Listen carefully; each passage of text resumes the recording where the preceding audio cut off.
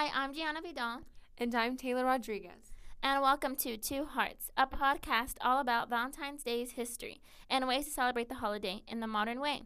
You are also going to hear from 4 students, Mariel Solomon, Marnie Rosadoria, Selena Mata, and Carolina Vega.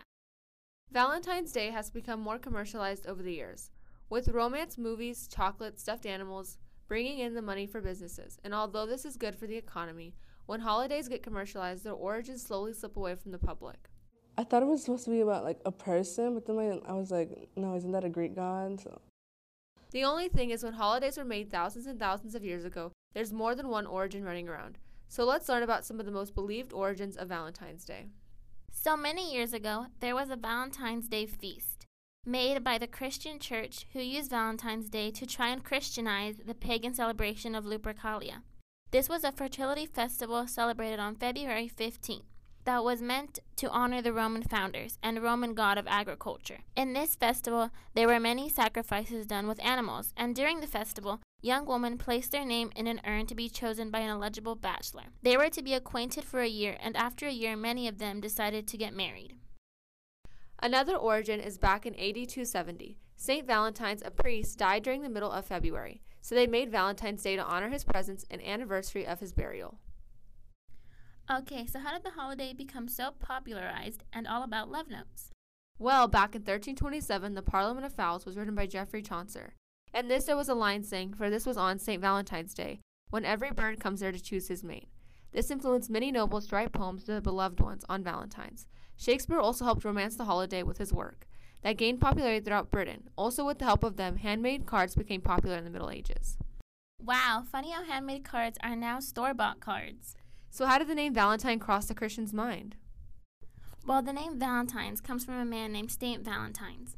But there are many myths on who Saint Valentine's is and what he did, likely because of the popularity of the name Valentine's in this time period. But one myth is Saint Valentine's was a Roman priest who, against authorities, performed secret marriages. He later became imprisoned in a home with a noble, where he healed the jailer's daughter of her blindness. This caused the entire household to convert to Christianity and helped seal Valentine's fate. In advance to being decapitated and tortured, Valentine's wrote, "Your Valentine's" on a note he sent the girl.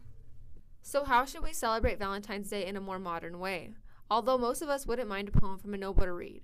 But let's hear from how some of our classmates celebrate Valentine's Day. I usually celebrate Valentine's Day by spending the day with my boyfriend and getting him a gift. And then usually my parents will get us something too.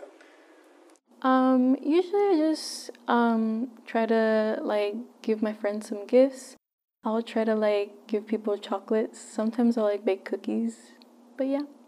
I celebrate Valentine's Day by going to the store and buying really cheap cards and giving them to people, and buying a big bag of chocolate and giving them to people. Some other ways are to give people compliments, doing a helpful thing for somebody, or even just buying them some candy to show that you appreciate and love them. These gifts can be very meaningful to someone. The best thing I received for Valentine's Day last year, and my boyfriend got me a box of wings and fake flowers because he knew I would let the real flowers die. The best thing I've gotten for Valentine was this plushie was so adorable, and then I got cards from my friends and they're really nice. So how do you celebrate Valentine's Day? Normally my parents get me a Valentine's Day basket for me, my nephew, and niece. Other times me and my friends get gifts for each other. What about you? Usually my mom gets me gifts and I try to be the kindest person I can be on the holiday. Love can really bring this world together. So for this Valentine's Day, show your kindness and bring love back into the holiday. Thank you for listening.